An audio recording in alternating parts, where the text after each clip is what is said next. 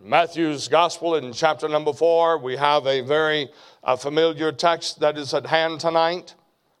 And notice what he says in Matthew's Gospel, chapter number 4, and I'll begin reading down in verse number 18. And Jesus, walking by the Sea of Galilee, saw two brethren, Simon, called Peter, and Andrew his brother, casting a net into the sea, for they were fishers. And he saith unto them, Follow me, and I will make you fishers of men. So they straightway left their nets and left their nets and followed him.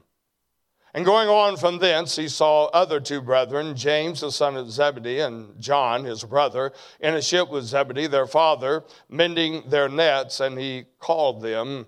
And immediately they left the ship and their father and followed him.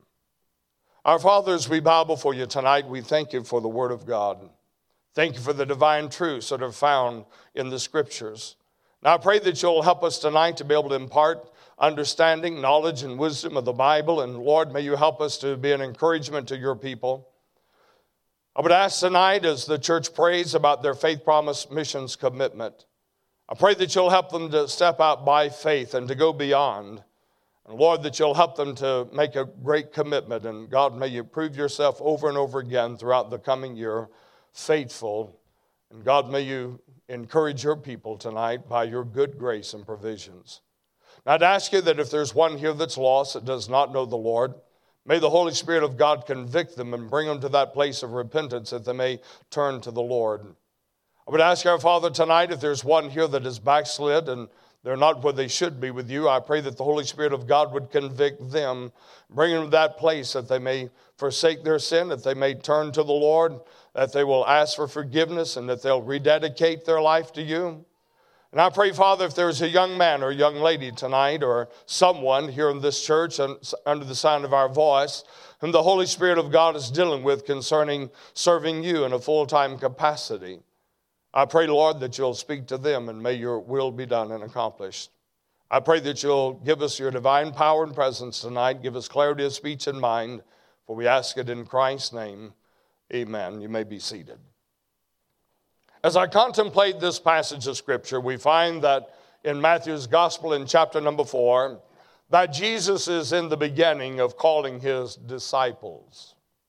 He is beginning to build those that will follow him and those that he will establish the local church with, and he will authorize them and teach them and train them in discipleship and to go forth and to evangelize the world.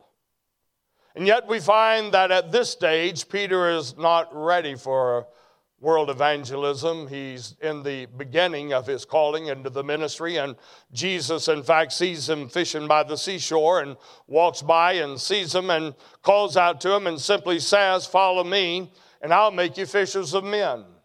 How intriguing that must have been to Peter, being that he was a fisher of fish, and now the Savior walks by and says, Follow me, and I will not help you to become, but he said, I will make you to become fishers of men.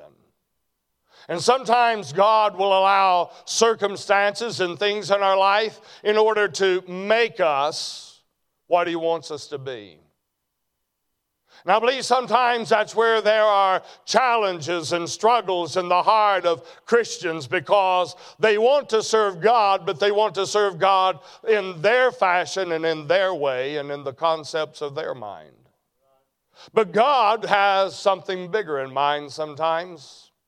We were talking with Pastor at lunch today, and I don't know what brought the statement up or what brought my attention to this particular statement, but I said to him, unfortunately, over the years, I've known men that are more talented than me and the entire staff at the Rock of Ages Ministries put together, all summed up in one individual.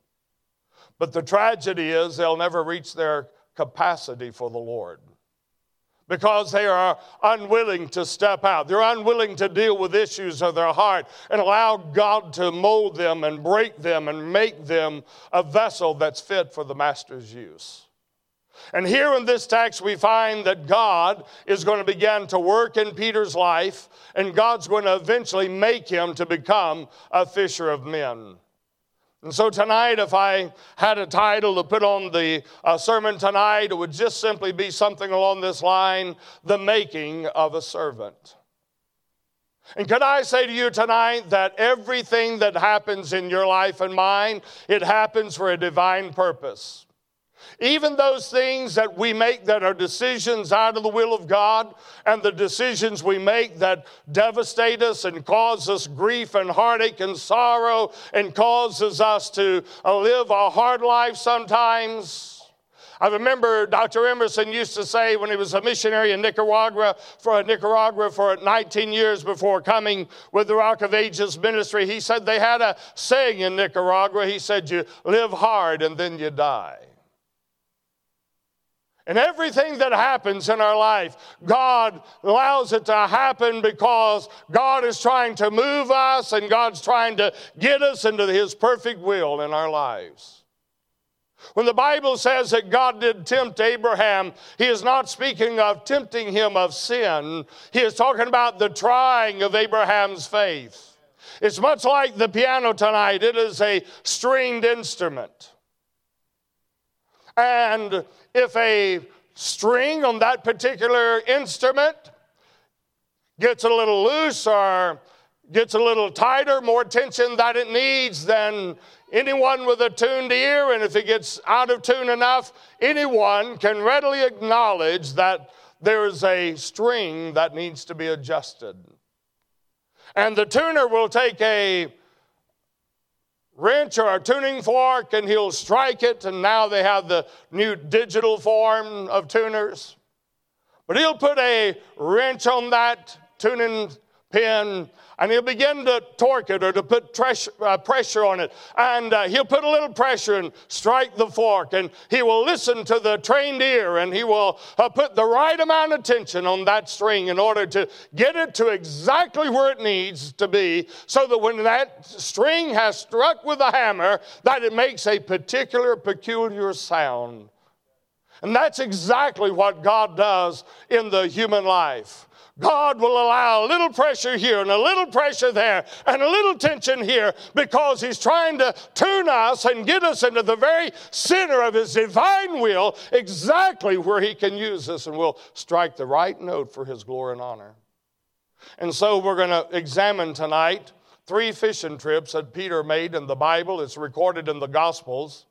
In fact, it is recorded in all 4 Gospels, but the Gospel of Mark is a repeat of one of the Gospels, and so I will look at we'll look at Matthew's Gospel. We'll skip over Mark, and because it's a repeat, if I remember correctly, of Matthew, and then we'll look at Luke, and then also John, and we'll move into the book of Acts and see the final outcome of what God did in His life. Are you ready? Let's look at the first fishing trip that Peter takes.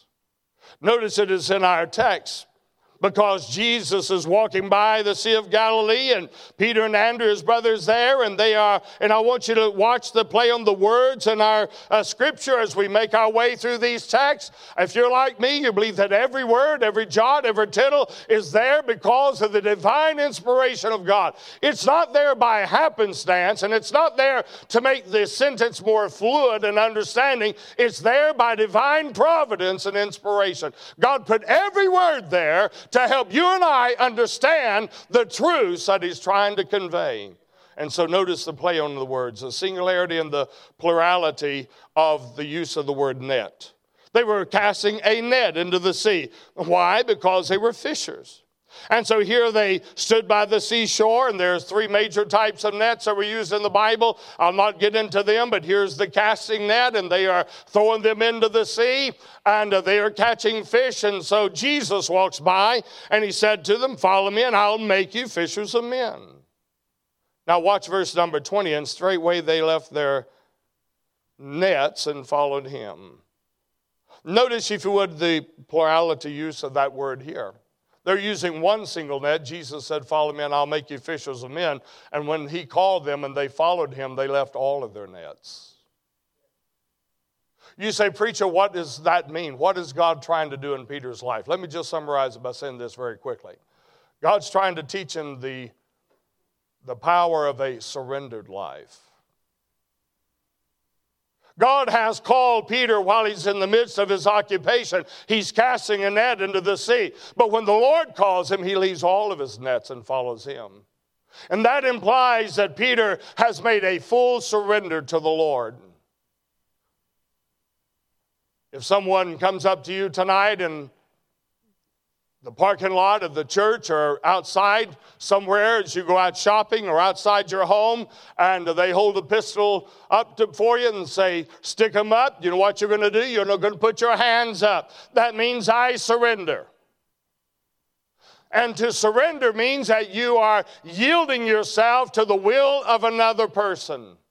And God is calling for Peter to be willing to surrender his occupation, to be willing to surrender his talents and his time and his skills as a fisherman. Peter was raised up on the waters. But when the Lord called him, he left all of his nets and followed him.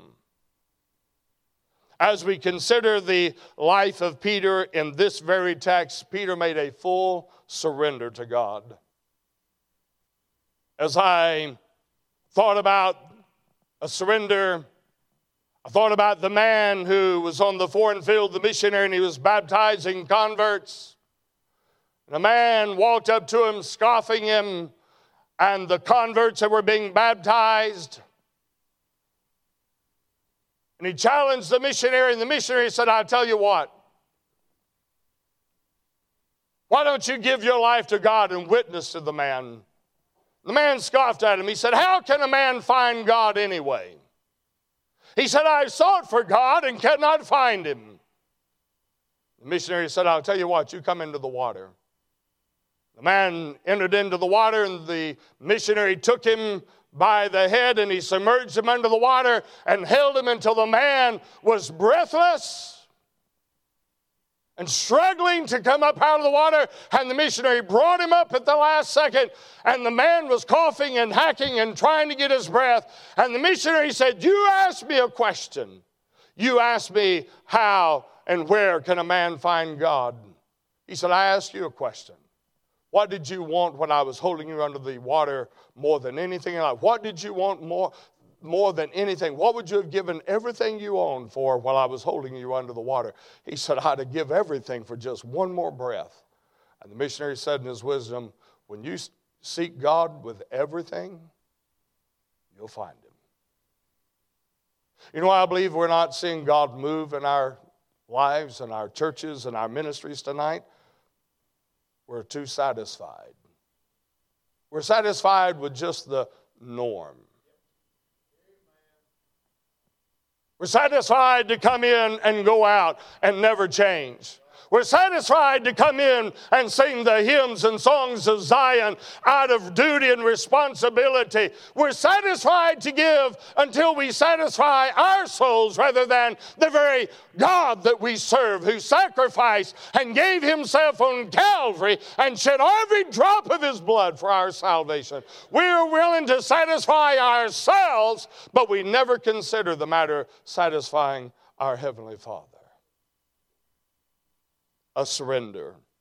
David Livingston, someone asked him one time, said, Mr. Livingston, said, what have you got to say about the great sacrifice that you made? You seem to be at the point of sacrifice more than anyone that we've ever met.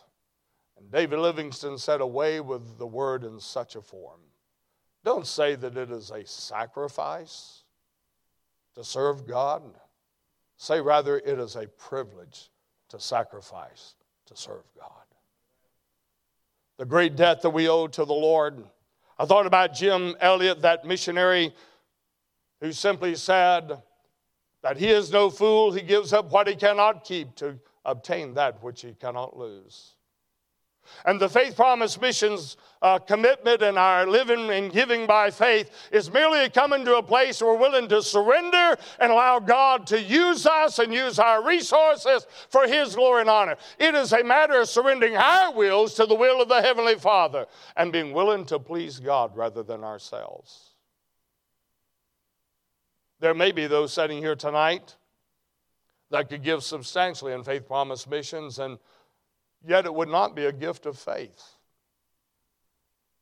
It may be a large quantity in human reasoning, but compared to the resources, it really wouldn't be faith.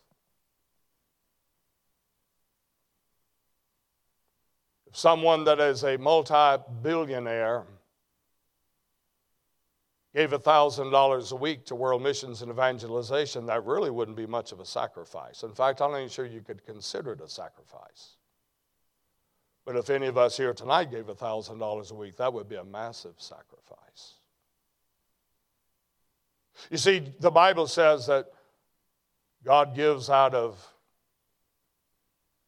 consideration to his resources, according to his sources. He doesn't give out of his resources. He gives according to his resources.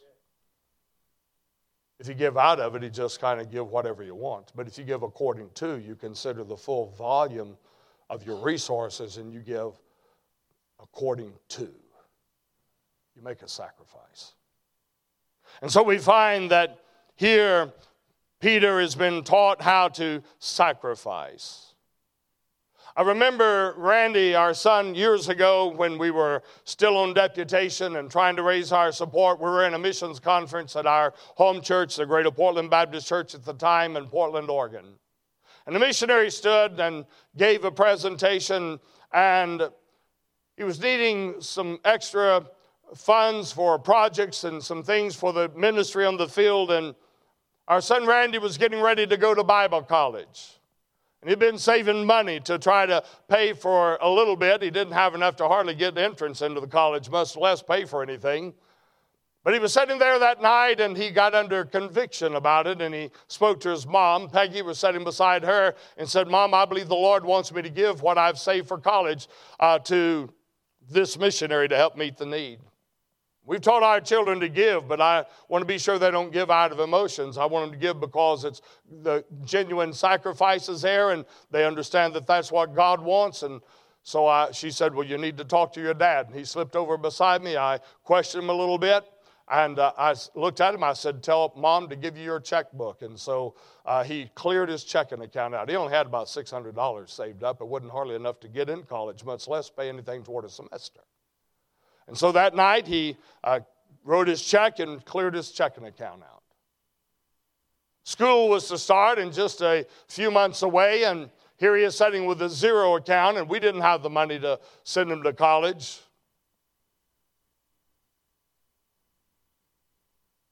The man he worked for doing concrete work had bid for a state job in the state of Oregon and really didn't want it because of the stipulations and so forth once he got into it, but he was already committed for a bid, so he set it excessively high. And then after he got the job, he realized that he had to set a standard, and this is back probably close to 25 years or more ago, and he was going to be making about $26 an hour as base pay, and he was going to be making time and a half for a certain amount of pay. Then once they went over, I think it was 60 hours, he got paid double time.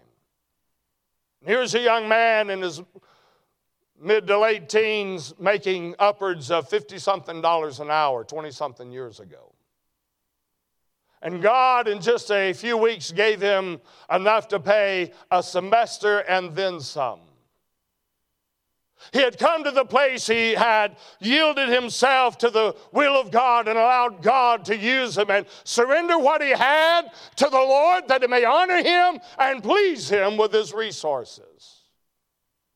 You've heard the story, I'm sure, of Mrs. Ellis praying for her mocha, and the Lord provided it in the middle of the highway as we were going down the road. Let me briefly share with you for those that may not know. We were going down the highway, and Mrs. Ellis looked at me and said, "I'd like to have some mocha." And I said, "What in the world is mocha?" I'd never heard of it before at that time. And mocha is chocolate and coffee mixed, and some of you, I can tell by your expression, you know exactly what I'm talking about. And she looked at me and I said, "Well, what is it?" She said, "It's coffee and chocolate mixed." And I said, "I bet God doesn't even know what that stuff is. I never heard of such in all my life." And anytime I wanted a new hunting rifle or a new pair of boots or a suit or something, she'd always say, "No problem, pray for it." And so I thought, well, here's my opportunity. I said, "Good." I said, "Then pray for it." So she bowed her head and prayed, and just a very quick prayer, something to the effect of, Lord, I'd like to have some mocha, and we can't get it. And so just a simple prayer, amen, looked up and we'd go more than a couple of miles down the road. She said, stop the car, stop it now. I slammed the brakes on, and she got out of the car, walked around the front of it, bent over the yellow line. I started to put it in drive and go on down the road. I thought she had lost it. She come back, sat down in the passenger seat, had a little can about that wide, about that tall, had a plastic lid on it, and it was what they called, now I'll probably mess it up, Vienna mocha or something like that, and it was in powder form, and it had been opened. She said, God gave me my mocha. I said, that stuff's been open. You can't eat that or drink that. She said, oh, yes, I can, because God gave it to me, and I know it'll be okay. She said, you want some? I said, no, not at all. If I drink that stuff, God will judge me and kill me, because I doubted it from the time you said something about it. And she drank it, and she still lived today, and she don't mind reminding me of my little faith. We had gone out just a couple of years later on a trip, and Victoria and Randy were at home, and we'd left them a certain amount of money to purchase food and so forth, but they had blown it all in the first couple of days and called and said, Daddy, Victoria said, we need some grocery money, and I said, I want some hazelnut bread. And I didn't even know they made hazelnut bread. All I thought was white bread and wheat bread. That's all I'd ever heard of, and biscuits. Cat had biscuits at that. Somebody say, man, let's go eat. And I said, well, sis, I guess you're just going to have to pray about it, because we can't get any to you. She said, well, God provided Mom with some mocha when you didn't have it. I guess he can provide me with some bread when I don't have it. I said, well, then pray for it and see what God will do. And there was a little store down about a block away from the house, and they were walking down there, and as they approached the store, they looked up on the sidewalk, and there was something in a little bag, and they got a little closer. Victoria realized it was a loaf of bread, and in her heart, she was totally convinced it was hazelnut bread. And a man walked out of the store and started walking down the sidewalk, cut toward them, and walked by and looked at that bread. And Victoria didn't even know what it was. She hollered and said, hey, mister, don't you touch that bread. That's my bread. God sent it to me. He said, ma'am, I ain't touching nothing. And he walked on down the road. He thought she was a lunatic, I'm sure. She got up there and picked it up, and guess what it was? It was a bag and a loaf of hazelnut bread. And I can tell you story after story after story tonight of the provisions of God and how that He has met the needs over all the years. But it started with just a simple surrender, saying, Lord, you can have my family, my wife, my children, my home, my houses, my lands, my finances. Yea, Lord, you can even have my life, whatever you want. So we find that God is dealing with Peter about a surrendered life. Then secondly, and quickly, go with me to the book of Luke chapter number 5, and let's quickly examine the second fishing trip of Peter recorded in the Bible.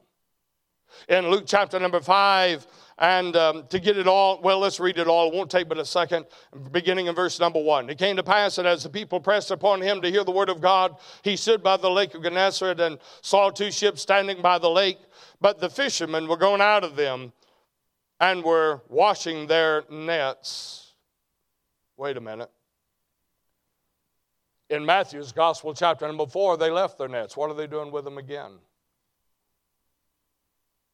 You see, it teaches us that a surrendered life is not just a one-time surrender and it's done. The surrendered life is a challenge. We have to surrender moment by moment, hour by hour, day by day, week by week, month by month, year by year. The surrendered life, we have to be conscious and cognizant of it all the time. And here Peter has left his nets, and now in Luke's gospel he's already picked them back up again, and they're washing them because they've used them. And he entered into one of the ships, which was Simon's, and prayed him that he would thrust out a little from the land, and sat down and taught the people out of the ship. Now Simon left speaking. He said unto Simon, launch out into the deep and let down your nets for a draught. They were fishing in shallow water in Matthew's Gospel 4. Now in Luke's Gospel 5, they're still in shallow water. There comes a time you've got to step out. Get away from the shore. Attempt something bigger for God, something greater for God, something more magnificent for God. And so he says to him, launch out and let down your nets. And notice the plurality of the word. And Simon answering said unto him, Master, we have toiled all night and have taken nothing. Nevertheless, at thy word, I'll let down the, what's the word? Net, singular. And here the Lord has said, Peter, let down all your nets. Put them out. You're going to catch a great drought of fish. And he said, Lord, we've been toiling all night long. And that means hard labor. They put all of their physical energy into it until they were at the point of being absolutely exhausted. And that's what the word toil implies. They had done it. You see, Peter was a fisherman. He knew the fishing holes. He knew how to fish. He knew the currents. He knew exactly everything, humanly speaking, that needed to be done. And he said, Lord, we've been fishing all night. There is no fish that's biting right now. There's no fish here.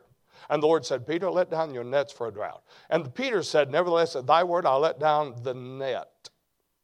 Now, that's not what God asked him to do. God said, you let down all your nets.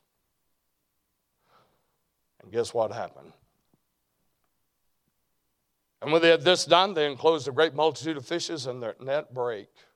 You see, God blessed them, and because they were half obedient to the Lord, they couldn't stand the blessings that heaven bestowed upon them.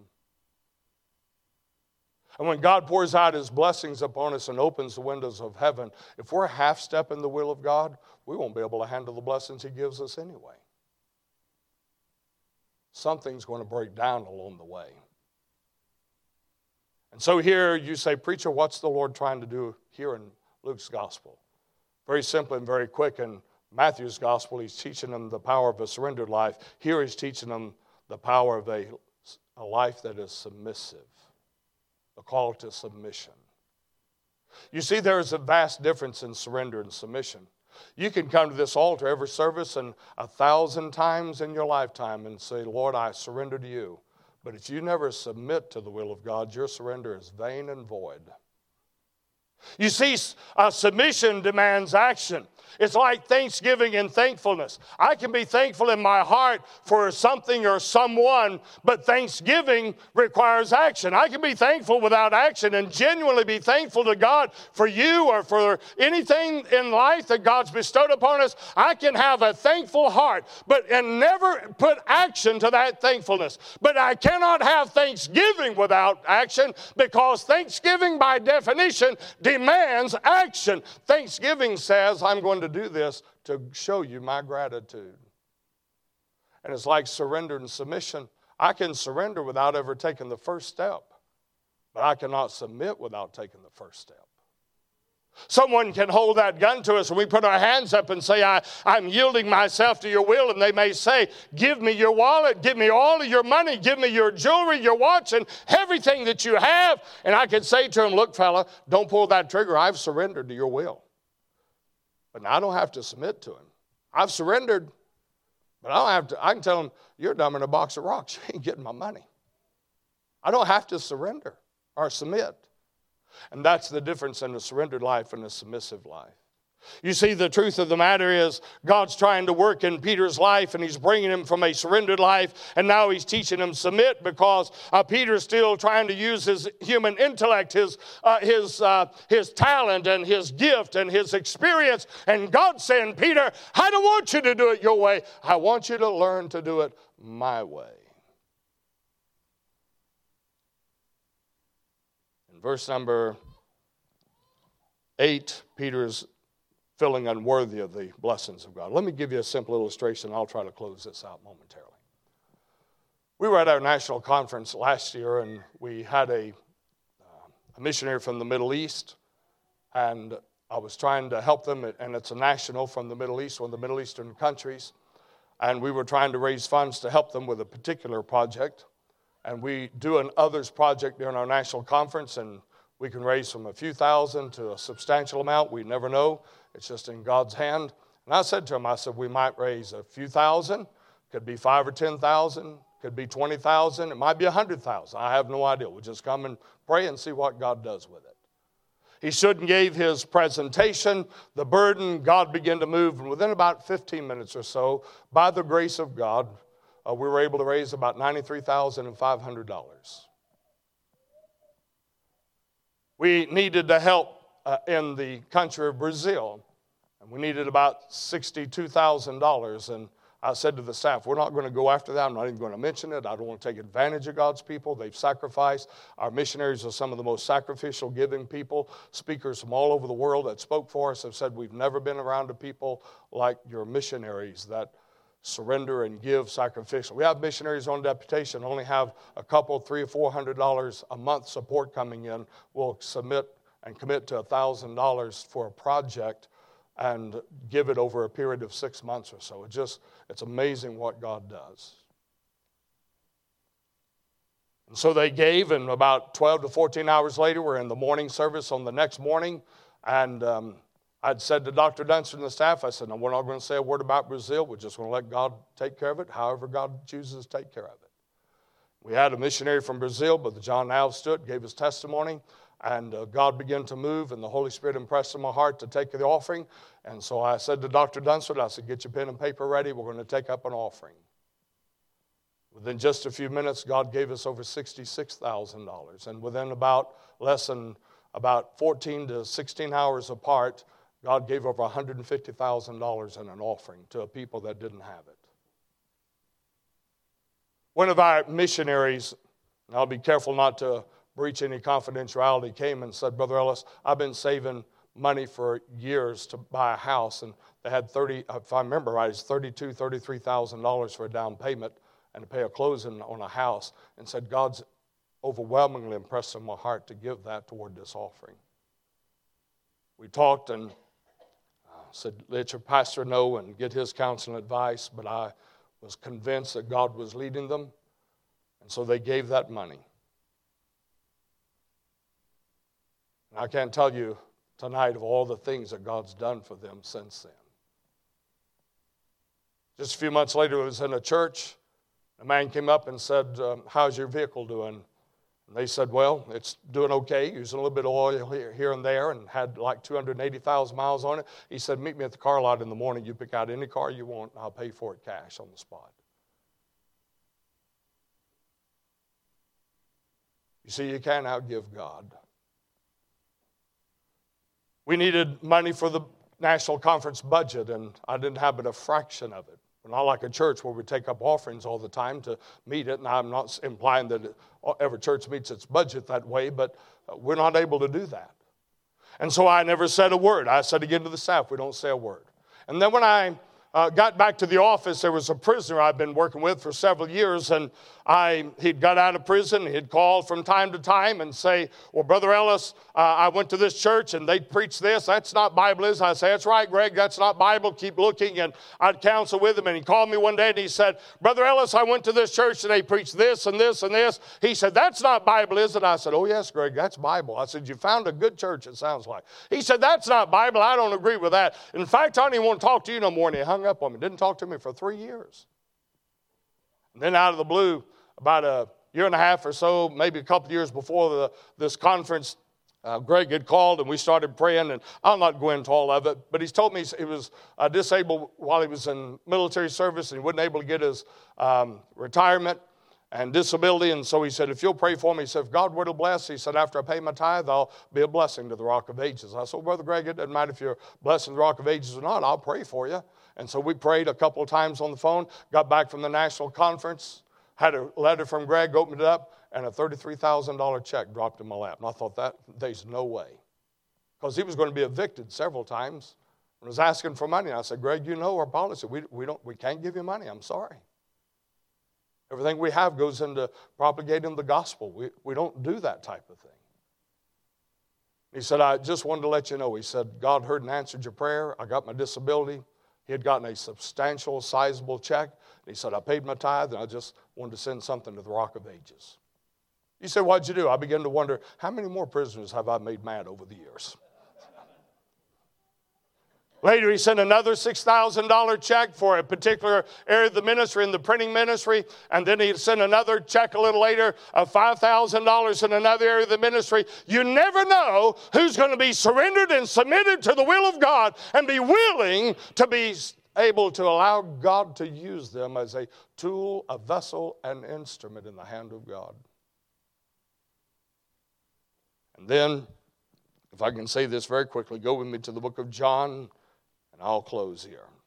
In the book of John, chapter number 21, we find that the Lord has been crucified, he's been buried, and we find that in the passage of Scripture, beginning with verse number 1, down through verse number 11, and again, I'll not take the time to read all of it for the sake of time, but in verse number 3, Simon Peter saith unto them, I go a-fishing.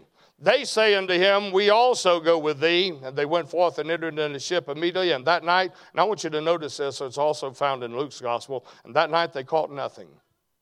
Can I just say this? Once you surrender something to God, it'll never be the same. He surrendered his fishing and his nets to the Lord, and they never caught another fish without the divine intervention of God. Once you surrender something to God and he accepts it, it'll never be the same again. If you take it back, it will never, ever be the same. And so that night they went out, and again they caught nothing. Notice the play on the words in verse number 8 and verse number 11. And the other disciples came in a little ship, for they were not able, or not far from land, but were, as it were, 200 cubits, dragging the net with fishes. And notice, if you would, in verse number 8, if you would please. And he said unto them, this is the Lord, cast the net on the right side of the ship, and ye shall find. And they cast thereof, and they were not able to draw it for the multitude of fishes. And so now Peter has learned the power of surrender. He's learned that whatever the Lord says, to pay close attention to the details. The Lord said, cast your nets, and he cast the net, caught so many he couldn't bring them in. Now the Lord said, cast your net singular, and so Peter casts a single net. He has learned his lesson in submission. You say, well, then what's the Lord trying to get him to do here? I don't have time. I'm not going to take the time to go through all this, but he is teaching him a life of separation or sanctification, if I could put it that way. He's teaching them to do it his way. Peter knows, and he says, cast the net on the right side. Peter knew the currents. You don't throw your nets against the current. It sweeps under the boat. But the Lord said, Peter, cast the net on the right side, and ye shall find. And Peter throws his net singular on the right side, and they caught so many fish. Notice again in verse number 8, then look with me in verse number 11. And said to them, cast the net on the verse number 6, on the right side of the ship, and ye shall find. They cast thereof, and now they were not able to draw it in for a multitude of fishes. In verse number 8, and the other disciples came in a little ship, for they were not far from land, but as it were 200 cubits, dragging the net with fishes. And then notice in verse number 11, Simon Peter went up and drew the net to land full of great fishes. Now watch this, 153, and for all there were so many, yet was not the net broken. And so when Peter had surrendered, and Peter had submitted, and Peter had sanctified himself and set himself apart, forsook all of his ways and followed the Lord, and to the most minute detail, God blessed him and his net never broke. Now, I want to close with this thought. Have you ever noticed in the scripture, these scriptures are rich. I probably should have preached a whole series out of this week from the truths that are found in these texts. But did you notice in Matthew and Luke's gospel, it just says a great number of fish? But in John's gospel, he said there's 153 in the net. Notice what he says. 153, and for all there was so many, yet was not the net broken. I wonder why God let him catch 153, the exact number, and their net didn't break. Matthew didn't say anything about how many they caught. Luke didn't say anything about how many they caught, but John did. And I was reading and studying. Remember, Jesus said, I'll make you fishers of men. And I was reading and studying on the Sea of Galilee. And there's one or two authors, historians, that made this claim, that said in the Sea of Galilee there were 153 different species of fish. Could it be that the Lord said, I'm going to make you fishers of men? He's going to send them into all the world. He's going to stand on the day of Pentecost. People from all over the world is going to be there when he preaches. And the Lord lets him catch one of every species of fish. Did the Lord ever make him a winner of souls or a soul winner, as the preacher mentioned tonight? Go with me now to my closing verses. In Acts chapter number 2. Notice what the Bible says in verse number 41. Peter stands and preaches in verse number 37 down through our text, and Peter preaches repentance in verse number 38. And then in verse number 41, and they that gladly received his word were baptized, and the same day there were added unto them about 3,000 souls. You know what? Peter stands, preaches his first message, and he brought 3,000 men to Christ. I'd say the Lord made him pretty good fisher of men, wouldn't you? First sermon, 3,000. One time I preached in Uganda and gave an invitation. And I'll not go through all of it. And I've said for years 362 came forward for salvation. I was reading back through my journal a while back and realized I was off on that number. It's 462 in one service that came forward to receive the Lord. But never, ever 3,000. Never. The Lord made him a fisher of men. Notice in Acts chapter number 4. In Acts chapter number 4, notice in the scriptures, in verse number 3 and verse number 4, and they laid hands on them and put them in hold. And the next day, for it was eventide, howbeit many of them which heard the word, and this is Peter's message, are responding to the gospel. And he says that many which heard the word believed, and the number of the men were about 5,000. First sermon, 3,000 saved. Second sermon, 5,000 men saved. 8,000 saved in 2 messages that Peter preached. I'd say the Lord did a pretty good job making him a fisher of men, wouldn't you? I'm talking about the making of a servant. Now I wonder tonight, and I'm going to close with this. I wonder tonight who it is that God's trying to make